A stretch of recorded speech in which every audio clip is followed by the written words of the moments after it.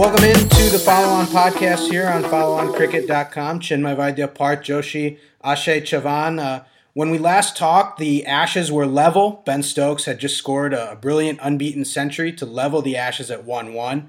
Australia goes on to retain the Ashes even though the series was level at 2-2, and everyone who was on that pod predicted that Australia would retain the Ashes. Steve Smith came back. He was brilliant in the fourth test that Australia ended up winning. England ends up winning the fifth test. We don't know how motivated Australia was. But your biggest takeaways from the Ashes series for England and Australia, guys? I think for Australia, to start with, it's great to see Steve Smith back playing the way that he is. Of course, the clear best player in this series. I think most of us can agree with that part. So really exciting to see him back in the test squad and scoring at such a prolific rate. David Warner, of course, not his best series, but it's just a completely different side to have these two leaders back in the team. For England, I think it's a great way to end the series. I think they would consider it a win, even though they didn't win this series, that they were able to take that fifth test with some great play from their openers, some new guys stepping up. With a big margin, too, I think. Takeaway for me is, Steve Smith, obviously, that's the biggest name in the series. It's crazy. No one would have thought that he would continue to bat at this prolific 66 average after 70 tests or something. It's just basically impossible to get him out. I know Archer was talking some trash to him too, but he failed to back that up.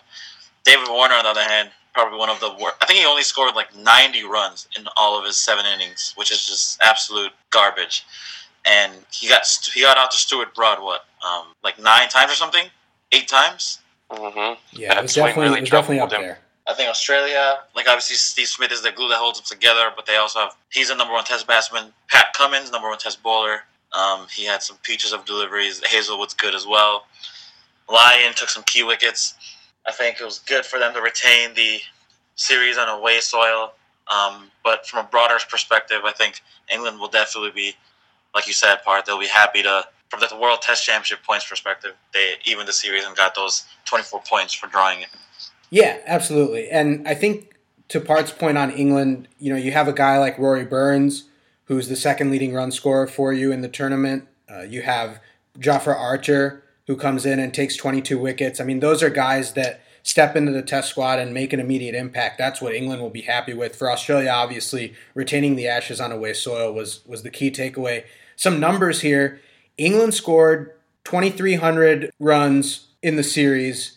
Australia, without Steve Smith, scored 1,700. It's actually 2,391 for England and 1,791 for Australia. So exactly 600 runs was the difference, which, if you think about it really, across 5 tests, is not that much, given that Australia drew one of the games where they didn't match England's run scoring. But you throw Steve Smith in there, and basically it was the difference between an even series and a completely one-sided one for Australia. I mean, if Steve Smith doesn't play, I think it's a more even contest. Not saying that England would have won the Ashes, but Steve Smith made it just a completely one-sided deal. Even then, it took some heroics from Ben Stokes in the third match. Yeah, absolutely. Right. It took an amazing innings. Greatest innings we've seen.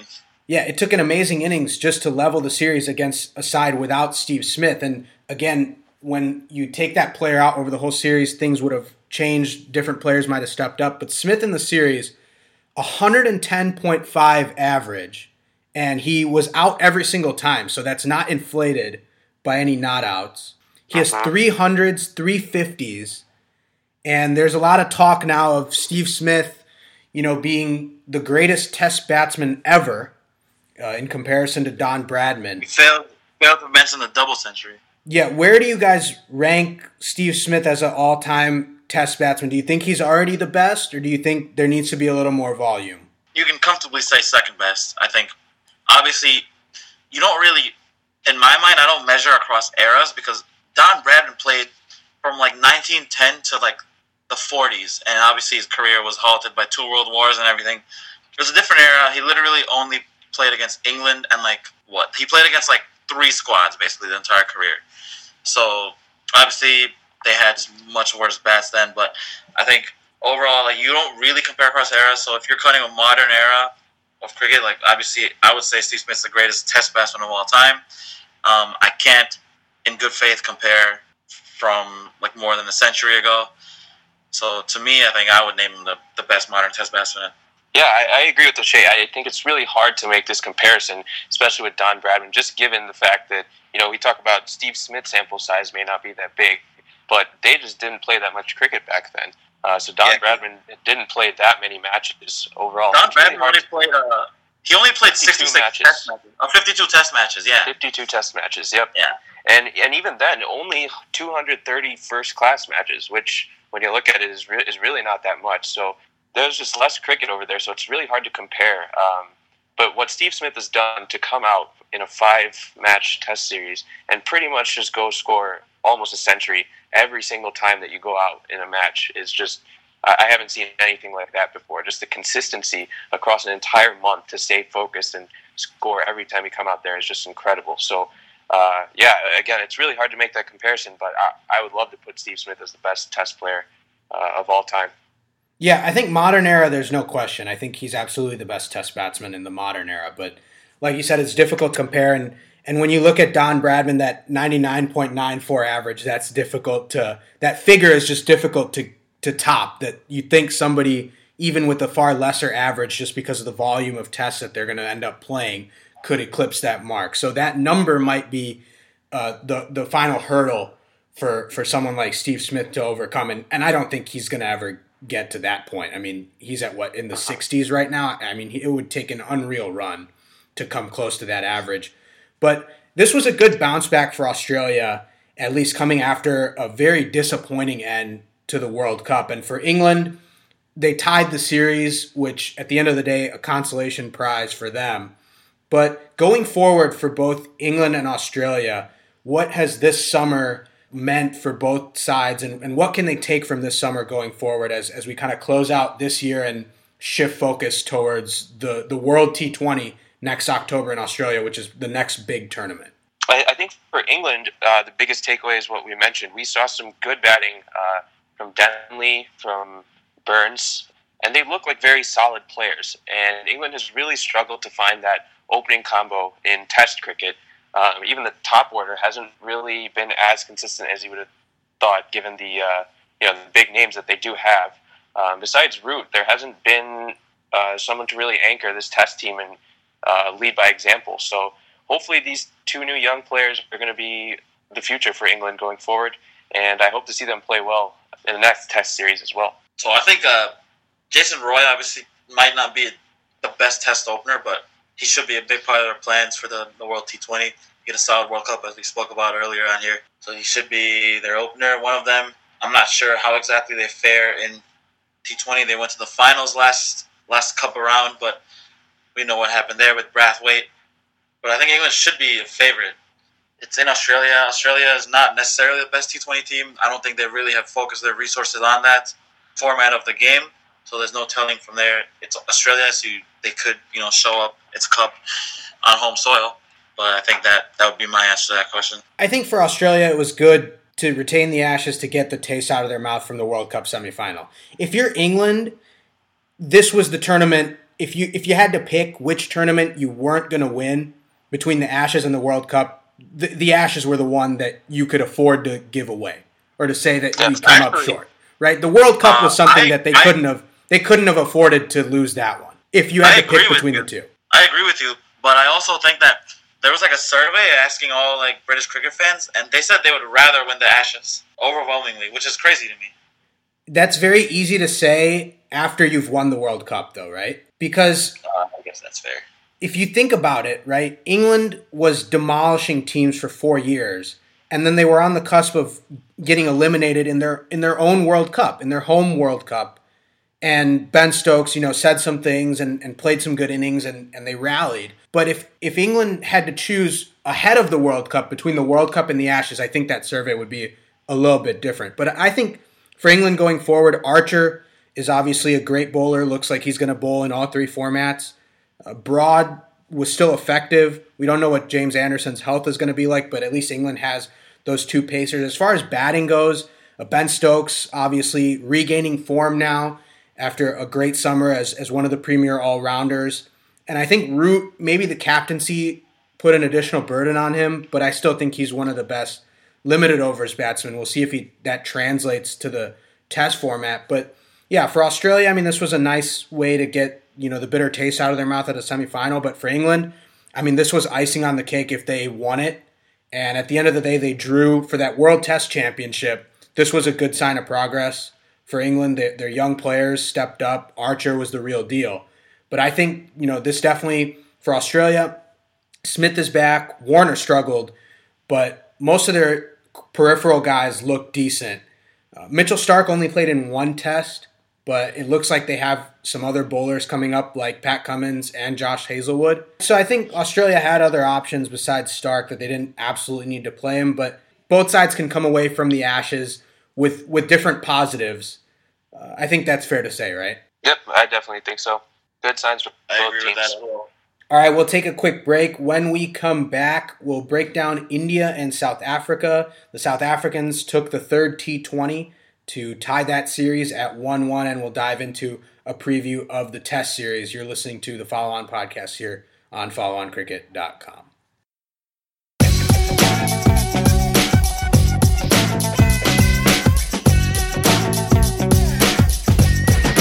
Welcome back to the Follow On podcast here on followoncricket.com. Check us out on Facebook at The Follow On. Follow us on Twitter at The Follow On. And, of course, all of our content at followoncricket.com. If you like the podcast, you can subscribe on whatever service you get your podcasts from.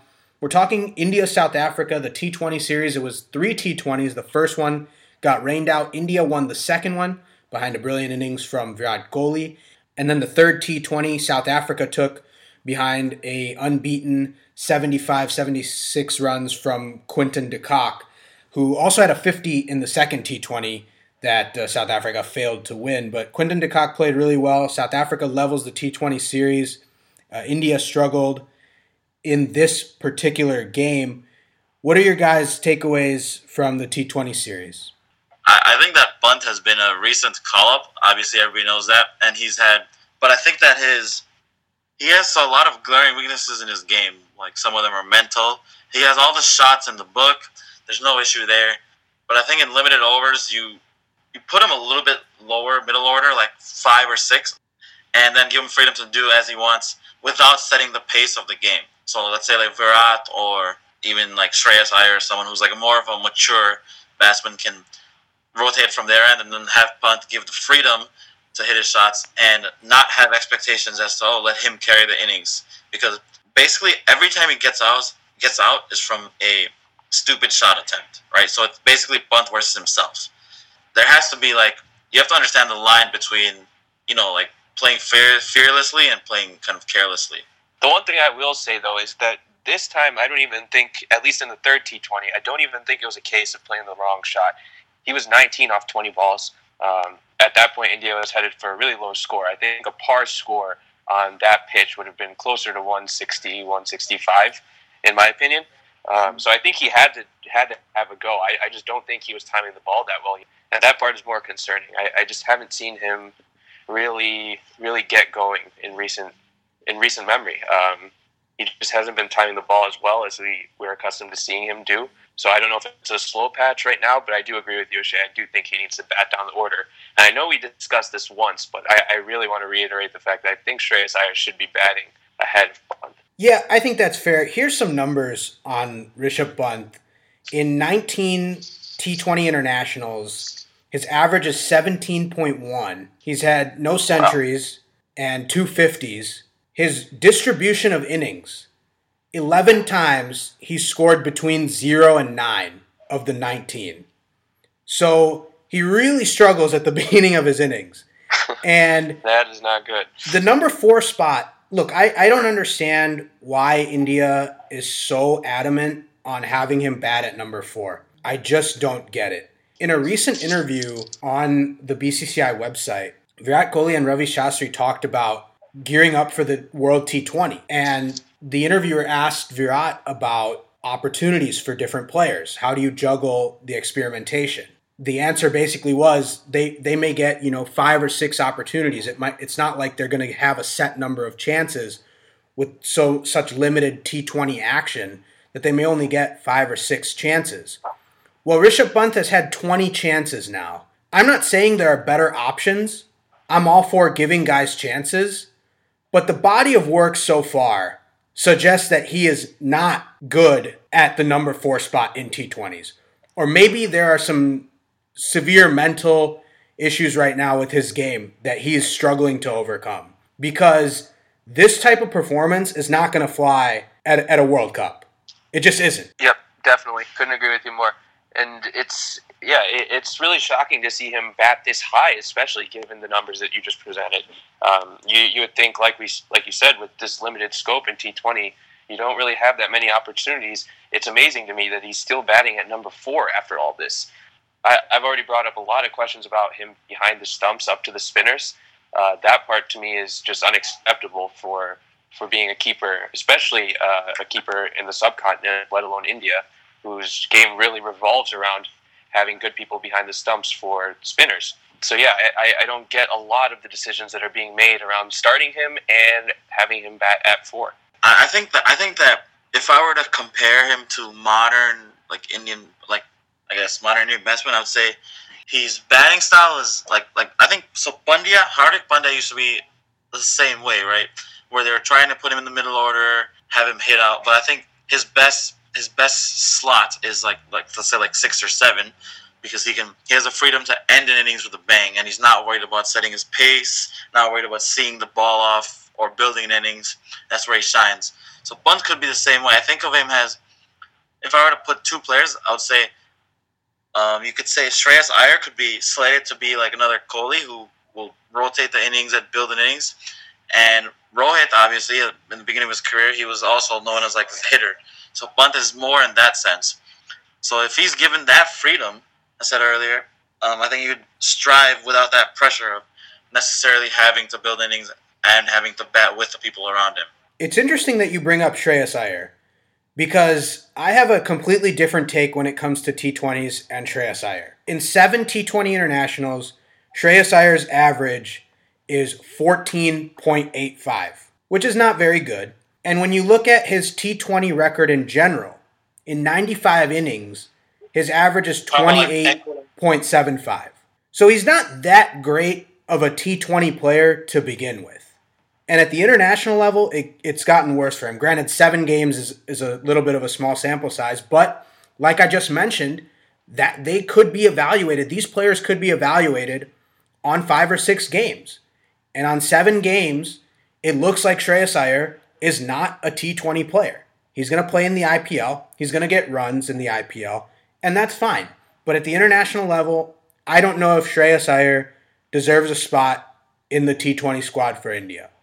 And one guy who didn't play in either of the games, but who has proven far more on the T20 level and even on the ODI level than both players, has KL Rahul. KL Rahul has opened the innings in T20. He's batted at number 4 in T20. He's played really well in the T20 format. And I just don't understand why he has not been given an opportunity to come back and establish some sort of role in the playing 11. But based on the performances of these 2 young players, I think KL Rahul should deserve or should get an opportunity, because it could be, 5 or 6 chances is all it takes. But I mean, Rishabh Pant has gotten 20 chances now. And I think at some point you have to say, like, enough's enough. If it's just not happening, it's not happening right now. They have to find the best possible team to cement for that World T20. I don't know if Rishabh Pant is on that team. I don't think Shreyas Iyer is on that team. But I'm still a little iffy on Rishabh Pant. But I think KL Rahul should absolutely get an opportunity in the next T20 series, whoever India plays. I think he's earned that. Yeah, I mean, I think he's been one of the most consistent performers in T20. And unfortunately, I think a lot of the evaluation, while it can be argued whether it should or should not, but it's just naturally going to come from your IPL play. That's just the way it's going to work. And so we have seen Iyer play pretty well in IPL. We've seen him play some pretty good innings. For me, when you bring in KL Rahul, I would put him behind the stumps and take Pant out there. I think that's a great option to try out. Just to see, how they stack up behind the stumps. I think it should be a good wake-up call if Pant sees that, we put in this. He's not really a full-time keeper, but he comes in and he's doing the job, and he's just as serviceable as I am behind the stumps. I think that should be something that motivates him to really, really get better behind the stumps, which I think is what India needs going forward. On the T20 team as a whole, in this third T20, India was looking at a pretty below par score. And the commentary team was saying something interesting, that Virat Kohli before the game had basically said he wanted to challenge the team to play a different type of game. That India wasn't always going to be in a chasing situation, that sometimes they would have to set a target in difficult circumstances and go from there. Obviously, that thought is great. It fell flat on their face in this third T20, but they did not respond to the challenge. The question I guess I have is, do you think India is that one-dimensional that Virat Kohli had to kind of publicly say that we're going to have to try to find ways to present challenges to these guys? Or was it just kind of a spur-of-the-moment thing that he said? Or maybe it was all just BS. Maybe everything is just a complete lie and they just fell flat in the T20. I mean, maybe that's all it. I don't know what your guys' take on that is. I just thought it was an interesting point that your captain is having to present a challenge as if the game isn't hard enough for some of these guys. It's kind of mind-boggling to me. I would think that in this scenario, this is a T20 that you really want to win. You want to wrap up the series. I don't get the comment about running through any sort of social experiment here with the T20 series on the line. That part doesn't make sense to me. So, yeah, I think the decision was wrong. It was obviously they should have been chasing the whole time, especially on this wicket where, you kind of knew what a par score was, but it's always tough on these good wickets where you're going to score a lot of runs. Yeah, like I said, I don't think there's any reason to be playing experiments here. I think you should be doing what you're best at. And I think it was the wrong decision to bat first, whether it was because of an experiment or not, or whatever the case may be. I don't vibe with that. So the T20 series is tied now, and looking ahead to the Test series, India coming off the dominating performance in the Test series against the West Indies.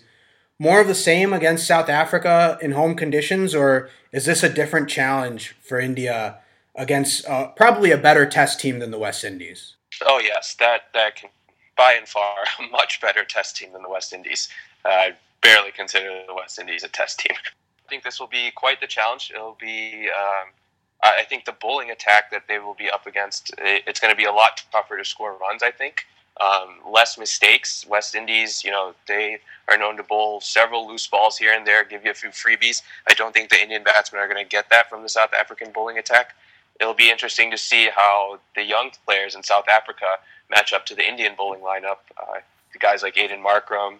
We'll see if we see Tempa Bavuma come into this side. So I think it should be a good series, a lot closer than the one we saw against West Indies. I think it's definitely going to be a challenge. They've actually, they're in the middle. South Africa's in the middle of a, you could say, rebuilding phase as well after AB's retirement. But they do have one of the top Test bowling attacks. So I think that while South Africa does have their own, rebuilding, so to speak, stage, I think it should be a fairly even series. And I think that there's going to be much more of a challenge in terms of facing their young unknown South African stars who they haven't really played against in Test matches. Yeah, I think that's going to be the big key, is whether these young South African batsmen who are kind of coming into their own now as Aashay mentioned, South Africa rebuilds, how are they going to stack up in a Test match? I think that's going to be the big key as to how much of a challenge this is for India. I would still pick India to win the Test series. I think in home conditions, coming off a pretty good performance where everyone feels like they're in form, I think India still wins the series, but I think it could be more of a challenge based on how South Africa's batsmen perform, because we know what South Africa's bowlers can do, but we don't know what South Africa's young batsmen can do. And if these guys can step up and score runs, then it could be a little bit of a challenge for India, but I still think I take the hosts in the Test series. I would take them probably 2-1. So they have a young spinner, Keshav Maharaj, but then Ngidi, Philander, Rabada, obviously, and Anrich Norgay as well. Obviously, their batsmen, like you said, De Kock. Aiden Markram's a young one that we haven't seen. Klaassen as well. I would also probably take India 2-1 in that series. Yeah, I Same take as you. India winning this series as well. I honestly don't see a way that South Africa wins a test match in India, especially with it being in India. I think we should see Shumsey come into the side and probably have some success. But yeah, like you said, Chinmay, I just don't see, especially after this World Cup, where that young batting lineup really did not perform. Their heads were a little low. I don't see them coming in here and playing big innings in India. So I take India 2-0 with maybe a draw. Well, that's going to do it for us here at the Follow On Podcast. Check us out on Facebook, Twitter, and as always, all of our content at followoncricket.com.